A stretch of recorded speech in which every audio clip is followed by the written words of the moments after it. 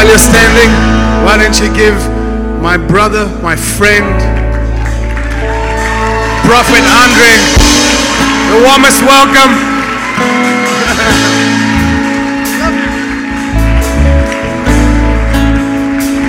Amen, amen. You may be seated. Are you excited? Wonderful, wonderful. Such a blessing to be here. I want you to know that, and so specifically for those that's listening to the recording now, that I want you to know that I'll say things here that I don't say anywhere else. And so they have to understand it's because of a relationship. And so I know that when I say certain things and I push you a little bit harder, it's because there's a relationship. And so that's why I say those things here. There's relationship here in this building. And so someone might listen to the recording and feel a little bit offended about certain things, and it's because there's relationship. They know me. They know my spirit. I know them. And so they know my motive. Okay? Amen. And so I want to thank you for the honor to be here. It's a blessing for me to be here. I want you to know, for me to come here is not work. It's not labor. It's a blessing. You've mentioned in the car yesterday when we spoke, you've mentioned that you have prayed for me to come. But you can ask my wife, I've prayed for you. I've prayed for you. For many years, I've prayed for you. I've prayed for you. And so it's a godly connection, and it's relational. And so everything that happens here is the foundation is relationship. And that's out of that everything flows. Amen? Now, we're speaking about spiritual gifts, and so I'm pushing you a little bit more. And I want you to understand that there's two areas in your life that you'll always be tested. The one is relationships, always. And the second is finances. Always. And so we're talking about spiritual things, spiritual gifts. And we have to learn that if we can't be faithful with natural things, how can we be faithful with spiritual things? And so money is the beginning of that. That is something that determines everything. And now I want to push you a little bit further, and I want to say to you that God is not after the things you want to give. He's after the things you don't want to give. That's what He wants. That is what He's after. Because God wants us to be at a place of total surrenderance. Total surrenderance. And there's things in our lives that we don't live in a place of surrenderance in the area. Let me try to explain something a little bit deeper to you. People say that when you receive a word, prophetic word, they say it should always confirm what you already know, what God has already said to you. The truth is that it will not always confirm what you already know. If you live a life of surrenderance, it will confirm it. But if you have an area in your life that's not surrendered, and I prophesy into it, you will object it. With me? Because you're not surrendered in that area. And so we can say it will always confirm it. There is times where it will challenge you. It will challenge you. We were in Switzerland, and there's a prince that's staying there, and he took us to his house and showed us all his wealth, and very generous man, generous in the community. And it showed us all of these things with Prophet Ed. So we went through his house, and he showed us everything, and it was beautiful, very generous man. Then he took us to a room, and in this room, he has a car that he bought. He placed it inside the room, and he built a wall around it. It's inside one of the rooms. It's a Dodge Viper, American car. So he takes us into this room, and he says, now I'm going to show you my most precious possession. And he takes us into the room. He says to us, not even my wife come into this room. No one comes here. This is my most precious possession. I'll give anything, but this, I won't sacrifice this. This is mine. Very generous man. So in the meeting that evening, not me or Prophet Ed, someone else in the meeting, another prophet in the meeting, prophesied to that man that night, and he said that God says He wants that red thing. And so money is not a problem to him. I mean, he's sowing millions to the kingdom. But he's got this one thing that is not surrendered. There's one thing that is keeping. He's saying, no, God, you can have everything, but not this thing. And then what does God say? I want that thing. And so God wants to be God of the 90%, just as He is God of the 10%. People in Africa think today, they think when they give a 10%, they can bribe God to be in control of the 90%. It's not what it is. 10% is for beginners. That's the beginning. It's where we start. We have to push ourselves harder. My wife is here today, and when in our giving, in your giving, you can get stuck into a cycle. And so you stay in that place. You give that amount, you give that measure always your entire life. And so it is our goal to break that cycle every year. To push ourselves to a greater measure, to push ourselves and move. And so I want you to understand, when you speak about spiritual things, that there's natural things there's also in it. And you can sit here and say, well, I want all the giftings, I want to function in that, but yet in the natural, you're unfaithful. There's no condemnation here tonight. No, you need to understand, I'm not condemning anyone. No condemnation. I want to strengthen you to live a life of generosity. Generosity. He says, God says He loves a cheerful giver. And we have to learn to be generous. Generous. Okay? Now, where is the world going to see generosity? They're going to see that amongst God's people. Amongst God's people. And so, generosity starts within the church. Within the church. It starts in our offering, and it starts with one another. We have a meeting in South Africa, and we have these outbreakings the whole time. But the last meeting, when I left in South Africa, in one meeting, they sowed 30 vehicles. And this church is smaller than this. There's 150 people in this church. In one meeting, they sowed, gave away 30 vehicles, 2 houses, university tuitions. There's a spirit of generosity that came upon the people. And this is not a rich or a wealthy church, but they became generous to one another. And so I want to encourage you to become generous to one another. To one another. And so God moves where? Among His people. Here. It starts here in this place. And so in the offering, but with one another as well. Now, when it comes to our giving, you have to understand that your seed is not more blessed in another place. And so today we think when we sow into that name or that international ministry, we think we're going to get a better return. And that's not true. Because this ministry is a vein of the kingdom. That ministry is a vein of the kingdom. It's veins. And so your seed is not more blessed in another place. But God is raising up people within a community, within a nation, to make an impact in that place. And so God doesn't bless you here so you can sow there. He blesses you here. He prospers you here so that you can advance the work of the kingdom here. You understand that? And so when it comes to kingdom finances or kingdom financiers, you have to know that God blesses His people within here. Geographically, God places you. This church is placed at the right location. This meeting, this is Spirit-led. Right place. And so you're saying, God bless me, yes, and He's going to bless you, but it's to advance the kingdom here. So I want you to have a kingdom assignment. Most people, when $1 million shows up in their life, their only vision for that $1 million is to enrich themselves or their family. They don't have a kingdom vision. And so we have resources that's locked up, that's available to us, but it's for kingdom projects. And so every family must have a kingdom project. So what does it mean?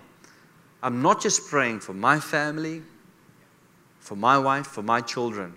I'm praying for 10 families.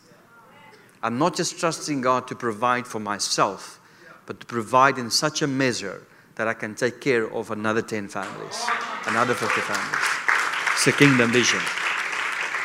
And so, as soon as you start to have a kingdom vision, then God releases kingdom finances. And so those kingdom finances is for that project. And so briefly, just to help you, when we activate kingdom financiers, we teach people to live a circle life. Circle life. A circle life is a closed life. And so here's the principle. Very easy, very simple. I want you to calculate what you need monthly for a vehicle, for rent, for food, and I want you to be generous to yourself. Be generous. And as a family, put out this amount and say, God, this is what we need monthly. Be generous to yourself. But then close the circle. And every dirham beyond that comes in belongs to the kingdom. You don't touch that. That's the kingdom. And so suddenly, because you're living a circle life, God can entrust you with more. Now, it's challenging because as soon as you close that circle, then the money starts coming in. And so it's challenging because eventually there is enough to live a year. And you can say, well, if I just save this, it belongs to the kingdom. And so close your circle. Say, God, this is what we need as a family. Be generous. This is what we need. And every couple of years, you can revisit your circle and you can add to it and you can enlarge it as it moves on. But close that circle. Say, this is what we trust in God for. But everything beyond that is kingdom finances. We don't touch that. It belongs to the kingdom. And so God can start to entrust you with more because you thinking about more. Listen, every kingdom citizen has the next generation in mind. Kingdom citizens doesn't just think about their own family, their own debt, their own place. They think about the future. They think about the next generation. And so the wealth that I'm talking about is available right now. It's available. It's accessible. But most people, when $1 million shows up, it will destroy them because they don't have a vision for it. People say, God, when I get the $1 million, then I'll get a vision. No, it doesn't work that way. God says, what is your vision? What is it? It's okay, but you have to think beyond that. And so start to pray beyond that. Say, God, not just my family. I want to be able to build schools, build churches, set up places. I want to think beyond that. I want to do it. And so people object to this today and they say, Andre, the gospel is free. And it's true. The gospel is free, but this venue costs money. The aircon costs money. The seats that we're sitting on cost money. The gospel is free. It's free. Listen, water is free. You can go drink from a river. But you like to drink it out of a bottle. It's a bottle that costs money. Very quiet. And so don't look at that. We need buildings. We need places. Today it's beautiful when you go through Switzerland because every church in Switzerland, there's a rule that churches are the highest buildings. No building is allowed to be higher than the church. And so today when you go, you see all these towers standing up above all the buildings. And what does it do? It becomes a beacon of hope. People drive around, they see that. They see these places. And so we need those buildings. We need these places. We need it. We can gather, yes, under a tree. It's fine. But people like comfort. We like that. And so the kingdom needs to advance. And so this afternoon, I'm speaking to kingdom citizens, kingdom financiers. Think beyond yourself, beyond what you want to achieve. There's more than that that's available to us. Now, this ministry is good soil. This couple is good soil. It's good soil.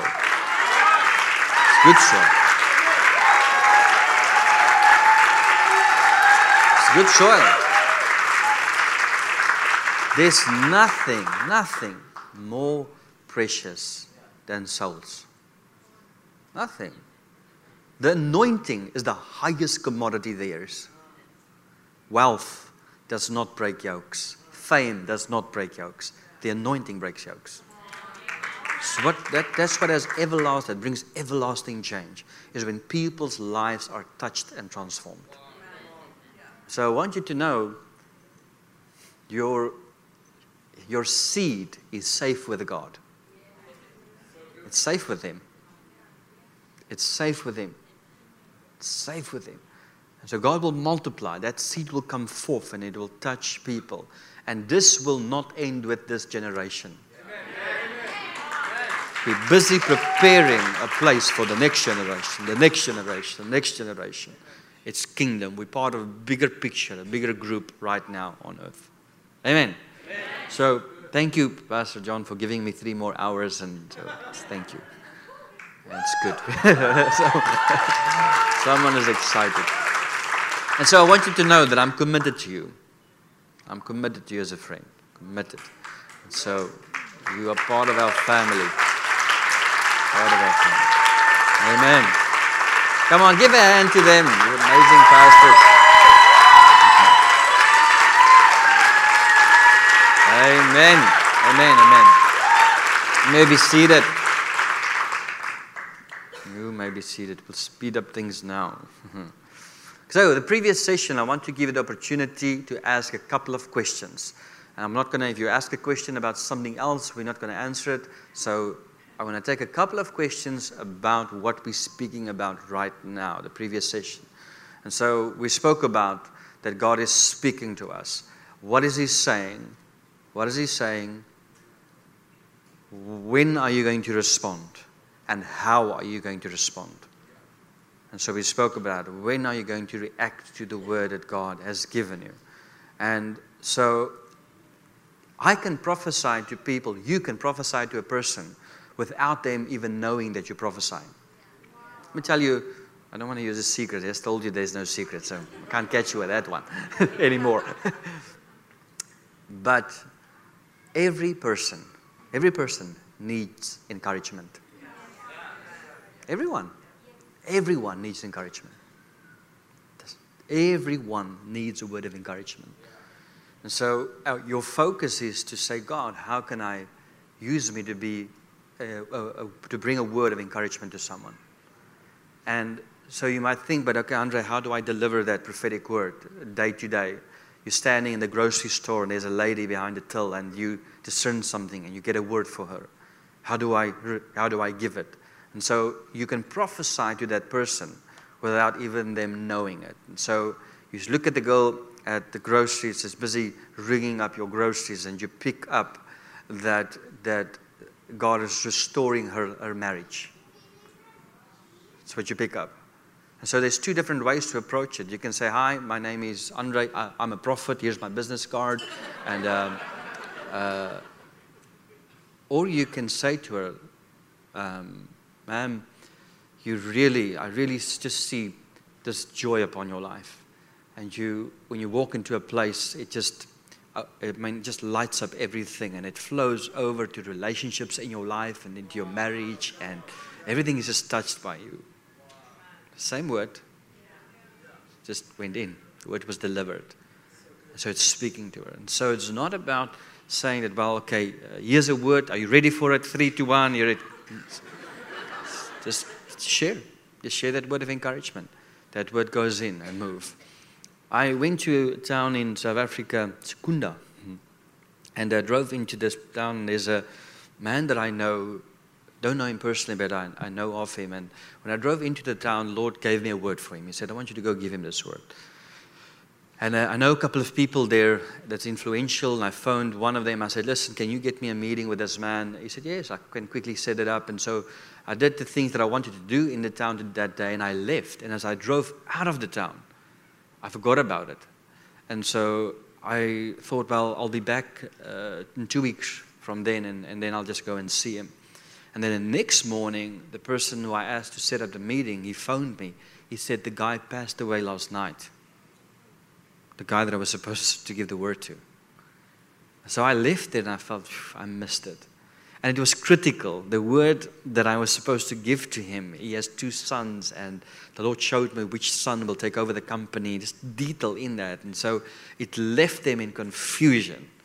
And I mean, now the father's dead, and I mean, I didn't get the time to give him the word and that. And so I want you to respond.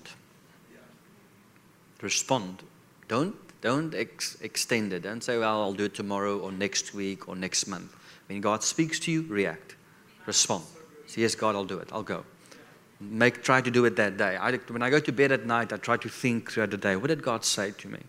And I make sure I've done everything. Now, don't put any stress on yourself, because God doesn't just speak to one person.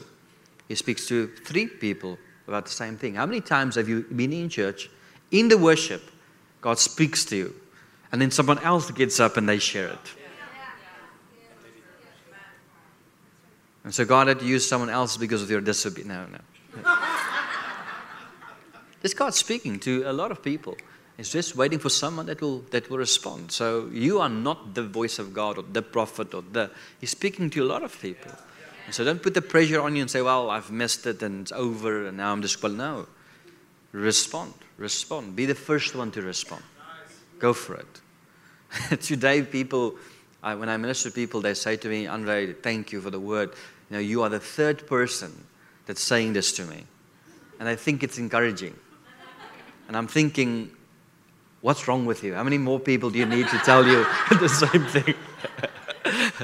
I mean, until you respond, until you do something, nothing is going to change. Respond to that word. React to it. Amen? Okay. Amen. Let's get into the word. We have a couple of things to get through. Does it help? Does it make sense? Great. Let's read it. Malachi chapter 4 verse 6.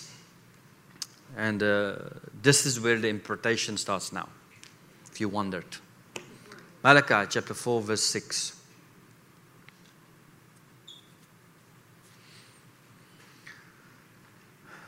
Throughout the 40s, 50s, 60s, 70s, 80s, there's been different moves of God on the earth. Every movement of God started with a generation and ended with that generation. Every move, it ended with that generation. So we've seen when a new movement starts that the previous movement always persecutes the next movement. We've seen it happen. And so we had, the 50s of the time of the evangelist and teachers in the 60s, and it just continued. 70s, God restored the shepherds, and 80s, the prophetic, and things started to be restored. Now, I want to say the last move of God that we are experiencing, the last move is a move where God is restoring the hearts of the fathers and the sons. And so, what God has done in previous generation has to be imparted into the next generation. We cannot start over again. It has to be imparted. And right now, at this hour, I spoke about the shaking yesterday. There's a shaking that's happening. And so we have leaders that's retiring. We have leaders that are dying. We have leaders that are stepping out. This season is ending. And listen to this now. The leaders that will stand up now will be the leaders that will set the rules for the next 40 years. The leaders that's standing up now, they're the next generation. They are the ones that are rising up, that standing up now, will set the tone. They're becoming the next gatekeepers of the move on earth right now.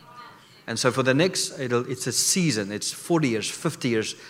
I don't want to say that they will rule, but spiritually, the boundaries that they set is what will be possible. And so with that previous generation, we've tried to do things beyond what they have done, but it's not our time and season. And so that shift takes place, where suddenly the next generation, the next leaders, they start to stand up. And they will govern spiritually the next. So the next generation of pastors are standing up. Next generation of prophets, next generation of leaders are busy arising. Suddenly, and get ready for this on the earth right now, there's suddenly some no names that's standing up. People that you know about, have heard about, suddenly they're rising up. And they're outperforming these previous, not in any way dishonoring the previous leaders, but they're outperforming them on every level. On preaching, on gifting, on prophecy, on healing, on every level. They're just a new breed. It's the next season. It's the next season standing up. And so God comes in. So this verse, Malachi chapter 4, verse 6, kind of ushers us from the Old Testament into the New Testament. And then he speaks about now it's time for the hearts of the fathers and the sons to be united, both sides. Now, the entire Old Testament represents a king and a servant. Entire Old Testament. King, servant, king, servant. The entire New Testament represents a father and a son. Yes, sir. So Jesus comes and he portrays that. And that's why I say we do not follow the Old Testament. We don't follow Elijah, Elisha, Moses, David, Abraham. We don't follow them. We look unto Jesus. We look at his method of ministry, the way he responded. We look at how did he deliver people. His way of ministry. That's what I want to see. People can come today, they can try to teach me about how to do deliverance. No, show me how Jesus did it. He set the standard. And this is how he did it. When he came into a room, they left. That's his method. That's his method of deliverance. He didn't talk to them. They spoke to him. They said, please, can we leave? He didn't expose them. They said, we'll go. So that's his method. And so in everything, in healing, we look at his method. What did he do? How did he minister? How did he interact? And so we look at his lifestyle. And that's our model that we follow in the New Testament. And so the Pharisees, when they speak about God. When Jesus speaks, he speaks about Father. He comes and portrays that. He says that this is it? You are one with the Father. He says a couple of things. He says, whatever belongs to the Father belongs to you. He comes and he makes these statements. He teaches us that we're part of a family, part of a kingdom. And in this kingdom, you're not a servant. You're a son or a daughter. You're part of this kingdom. That's what he comes and portrays. He shows that the whole time. In the disciples in the garden, he gets ready to fight for him. He says, I'll fight for you. I'm ready to go to prison with you. I'm ready to, and I mean, then he takes a shot at the one guy, tries to stab him, but he misses and just cuts off his ear. And then Jesus says, no, wait. Don't you know that I have a legion of angels available to me right now? I'm not intimidated by this. So he comes, he shows us authority. He portrays that through the storm. He does these things so that we can learn. He shows it to us. And so we follow him, his method. That's what we look into, the way he ministered. Amen? Hebrews chapter 1 verse 3. I like it what the Amplified is saying. Amplified.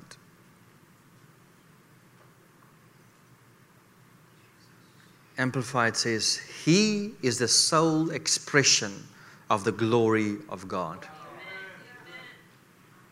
So he is the expression of the glory of God. You want to see God? Look at Jesus.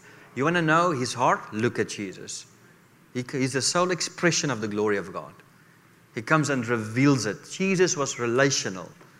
He had patience. He had grace. He says, if you've seen the Son, you've seen the Father. He comes and portrays him. It's the sole expression of the glory of God. The light being the outraying of or radiance of the divine. And he is the perfect imprint and very image of God's nature, upholding and maintaining and guiding, and this is the word I want you to remember, propelling the universe by his mighty word of power. When he had by offering himself accomplished our cleansing of sins and riddance of guilt, he sat down at the right hand of the divine majesty on high. Okay? Look at the person next to you and say, it is finished. So he came. He brought restoration. He fought the battle. He won. Listen, we're not waiting for a battle to come. The enemy has been defeated. It's not going to be defeated. We're not waiting for some form of standoff between God and the enemy. No. The Son already dealt with him. Do you get what I'm saying? God did not deal with Satan. He sent His Son. The Son already dealt with him. Already. And so, when you get saved, the battle ended. It doesn't start. It ended. It's finished. It's done. He sat down. He sat down. And now, at this moment, the only authority that the enemy has in your life, in your family, in your business, in your ministry, is the authority that you give him. He has nothing. Jesus comes. Adam and Eve lose authority. They give it to Satan. Jesus comes, takes it from him, sits down, gives it to you, and then people hand it back to Satan today. He doesn't have authority. It's done. It is finished. It's over. It's over. Amen? Who's playing on the keyboard? Where is he? Come play for me, please. We're ending. It's over. It's done. He sat down. It's finished. I'm not going through a battle. I don't experience that. I have people that speak about spiritual attacks on their lives. I don't experience any form of attack. Nothing. Sometimes I sit with pastors and I think maybe something's wrong with me because I'm not going through what they're going through. God is not trying to see how rough you can take it. It's not. He's a father. That's what it is. And so His intention is for you to be victorious in every area of your life. It's His intention. Psalms 127, and we're ending with this. Psalms 127. When you read the word, it is either symbolic or literal. You can't read one verse, symbolic, then the second verse, literal, then third, symbolic. It's either symbolic or literal. And so in Revelations is symbolic. That's what it is. It's not literal. It's symbolic to things. So when you read the word, the first thing that you have to identify, what I read now, is this symbolic or literal?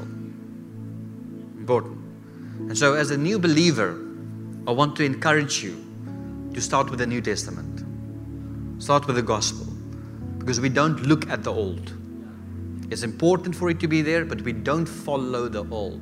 And so as a new believer, if you first expose yourself to David and Elijah and Elisha, start with Jesus. Start with Him, His ministry, His way. Because when you learn their ministry, you're going to have to off-learn it and learn the ministry of Jesus again. And so start with Him. Follow that. Read the Gospels. Begin there. Your life did not begin in Genesis with Adam and Eve. Your life began with Jesus. That's where you begin. So God said to me that there's 3 different groups of people. There are those that were born in Egypt. There are those that are born in the desert. And then there are those that are born in the promised land. You are not born in the desert. You're not trying to get into the promised land. You're born in the promised land. That's where you were born. If you are born after Jesus, after the cross, you are born in the promised land. You're not trying to get into the promised land. You're not trying to get to the cross. You're functioning from the cross. That's where you function. So you pray from that place. And so it's important, the stuff that we sing, the stuff that we listen to, the stuff that we read, it's important to be clear what we speak about. Because, we sing 3 songs. The one we sing, we're searching for Him. The second one is here, and then the third one He leaves again. Really? And people have no clue what's happening now. We don't know where He is now. He's just here now. We just draw near to Him, and now we have to be clear what we sing, what we say. Because when we sing these things, our words is a representation for that. And so, Psalms 127. Unless the Lord builds the house, the builders labor in vain. Unless the Lord watches over the city, the guard stands watch in vain. In vain you rise early and stay up late, toiling for food to eat, for He grants sleep to those He loves. Is this symbolic or literal? Symbolic or literal? It's symbolic. Unless the Lord builds the house. So He's not talking about a physical building. God does not live in the building, in the bricks. He lives in us. It's symbolic. And so if we read this chapter and it starts symbolic, it will continue to be symbolic. And so let's continue to read. Children are a heritage from the Lord. Offspring a reward from Him. Like arrows in the hands of a warrior are children born in one's youth. Blessed is the man whose quiver is full of them. They will not be put to shame when they contend with their opponents in court. And so the second part is also symbolic. He says children are a heritage from the Lord, offspring a reward from Him. He's not speaking about natural children here. He's speaking about spiritual children. Okay? And then continues, he says, like arrows in the hands of a warrior are children born in one's youth. Blessed is the man whose quiver is full of them. Africa has lost their identity because Africa and India, many places in the world, have absent fathers. So they don't have identity. Now, it's bad, but let me tell you what's worse than that is Africa and India don't have fathers, but there's people in the world that have fathers, but they're absent. And so there's been an attack upon our identity. From the beginning, your identity. Demons are not afraid of you. They're afraid of the revelation that you carry of Christ. That's what they're afraid of. Your identity. They're afraid of your true identity. That's the identity that you have. I mean, your family name might be poor, but your identity in Christ is wealthy.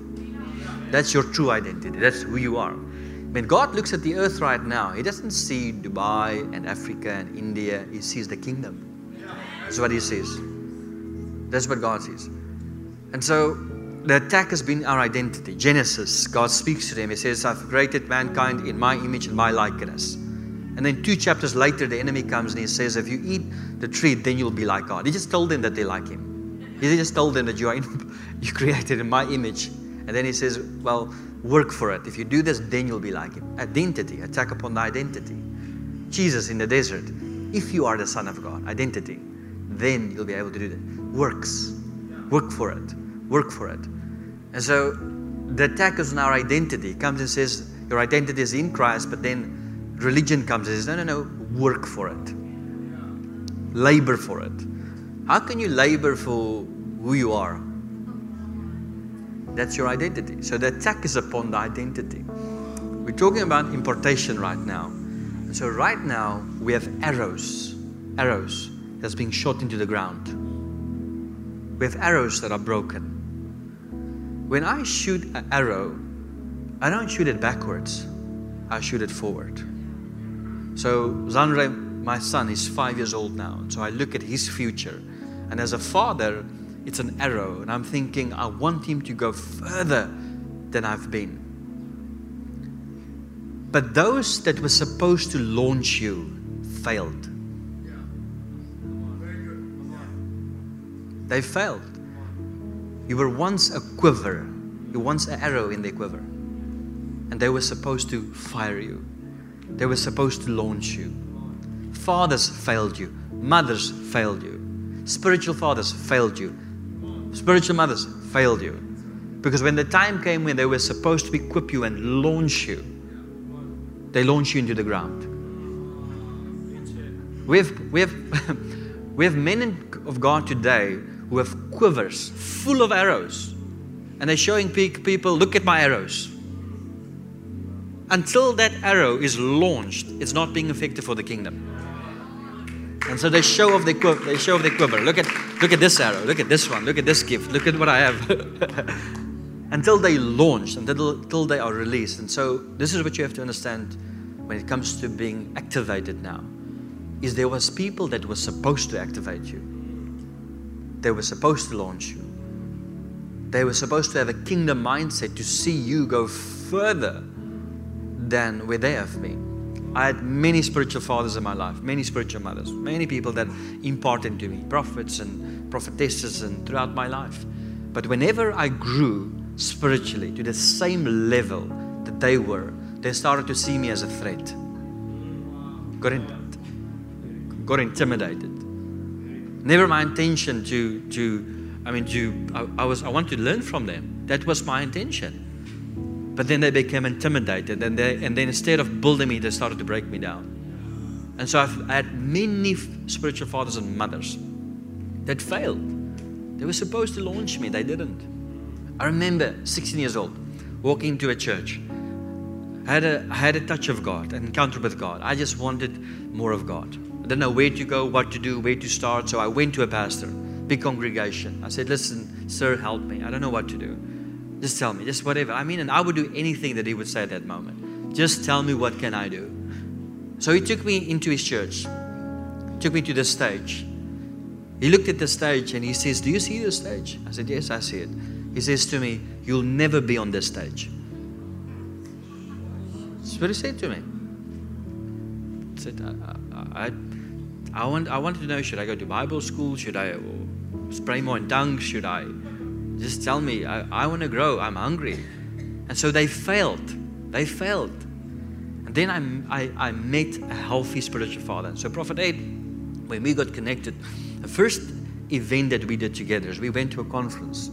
5,000 people, we're sitting in front. And so after the meeting, I got up, I took his bag. I said, let's go. And he looked at me and says, why are you picking up my bag? I said, no reason. I just want to carry it for you. And he looks at me, he says, listen, if you pick up that bag, people are going to think in this room that you are my servant. And I want them to know that you are equal with me. And so he says, put down the bag, put it down, walk with me. I want them to see that you can do what I can do. And so for the first time, I had a spiritual father who looked at my life and wasn't intimidated by what I carried. But looked at that, and because he's kingdom-minded, he said, I want to see you go further than I've ever been. That's my plan for you. How can I help? How can I launch you? I want to see the kingdom move forward. Okay?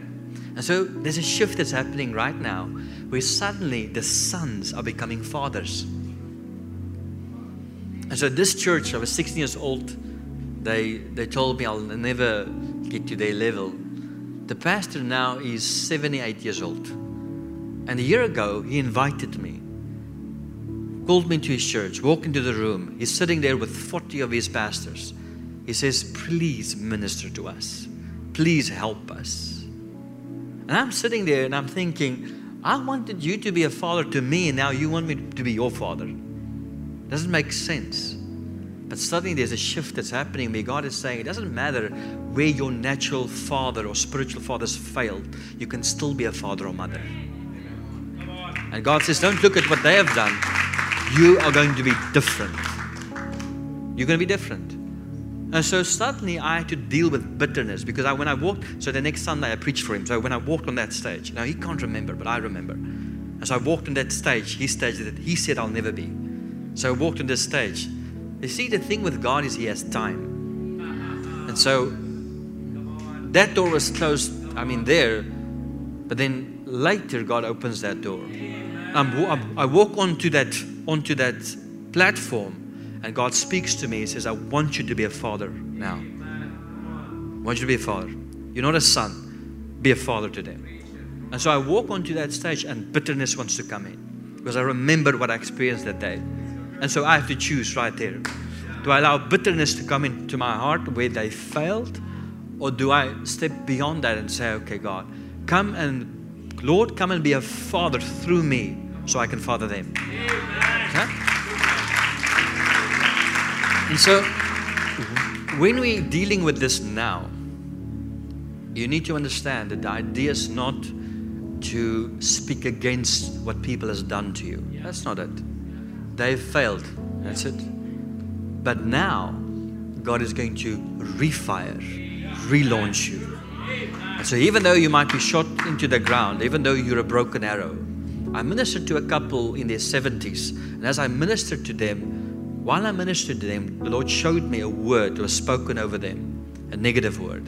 And so this couple have tried everything in their life to be successful on every level, but they're failing because of one negative word was spoken over them. Someone was supposed to launch them, and then they failed. And now they're working, they're toiling, they're trying everything that they can, but their life is not working out because they were fired into the ground.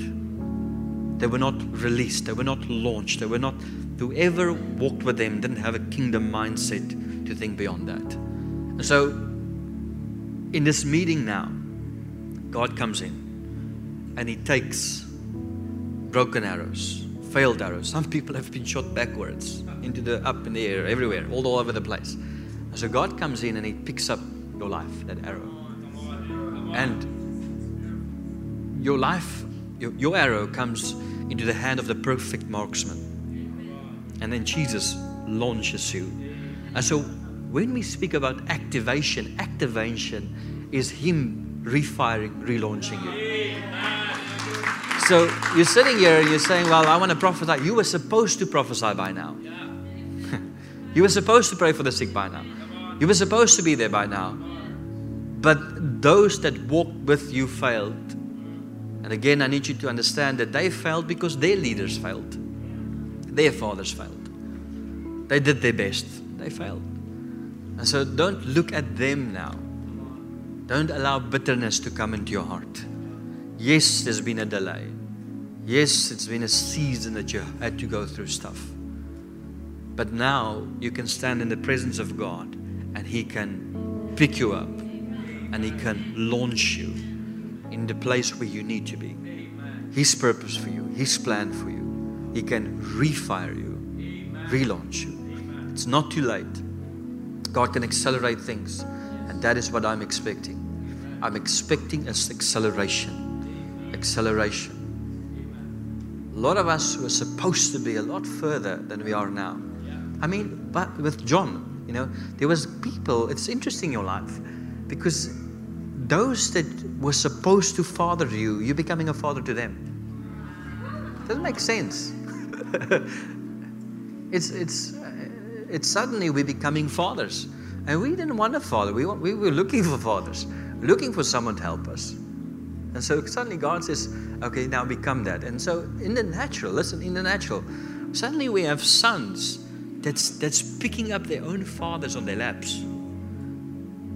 And they were supposed to be in that position, but now the sons pick up the fathers. And the sons restores the fathers. And so people can sit now and they can complain about, they can use their past as an excuse and say, I cannot be a mother because I didn't have a mother. I don't know how to be a father because I didn't have a father. They can get stuck in that. Or they can turn to God and say, God, show me what a real father is. Show me what a real mother is. Doesn't mean because they failed, I'm going to fail. And then the perfect father comes in and He teaches us. He shows us the way. So it doesn't mean because you didn't have it, you can't be it. Okay? Close your eyes for a minute.